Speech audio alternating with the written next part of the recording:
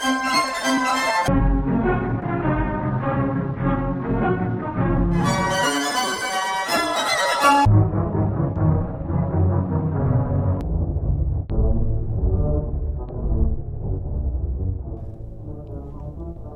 Diaries, Day 8. Dear reader, I am reminded in these strange times of a saying, when the going gets tough, the tough get going? I think it was Boyzone who said it. Well, today, reader, I got going. I wasn't going to let old bloviating Boris keep me locked up. No, sir. Almost as soon as the mad old king made his decree, I was scouring Amazon. What did I order? A Beanie Baby, of the dog variety, a leash, a skateboard.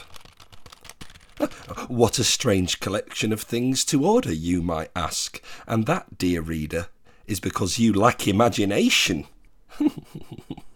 I'll not spend the next months of lockdown cooped up indoors whilst the sun flutters her eyelashes.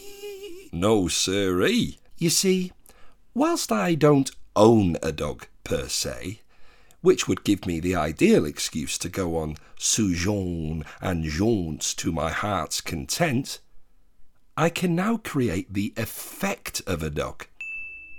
That's right. Beanie Baby plus skateboard plus leash equals foolproof plan. Fucking genius. I wheel Sebastian about many times an afternoon. When the policeman passes on the other side of the road, What's going on I here? reach for a poo bag in my pocket. Good doggy, I exhort Sebastian, rather enjoying myself and getting into the swing of things. Sebastian's glass eyes stare mutely.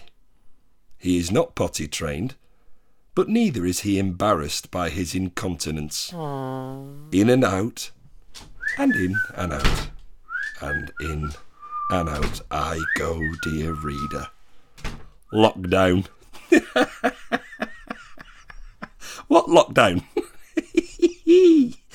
But when I return home that evening, with loyal Sebastian at my side, I feel a hush in the flat. Perhaps I am being judged by the silence. I go to the cookie jar for some solace. Oh, fucking hell. It's empty. I feel a strange chill. Sebastian stands on his skateboard.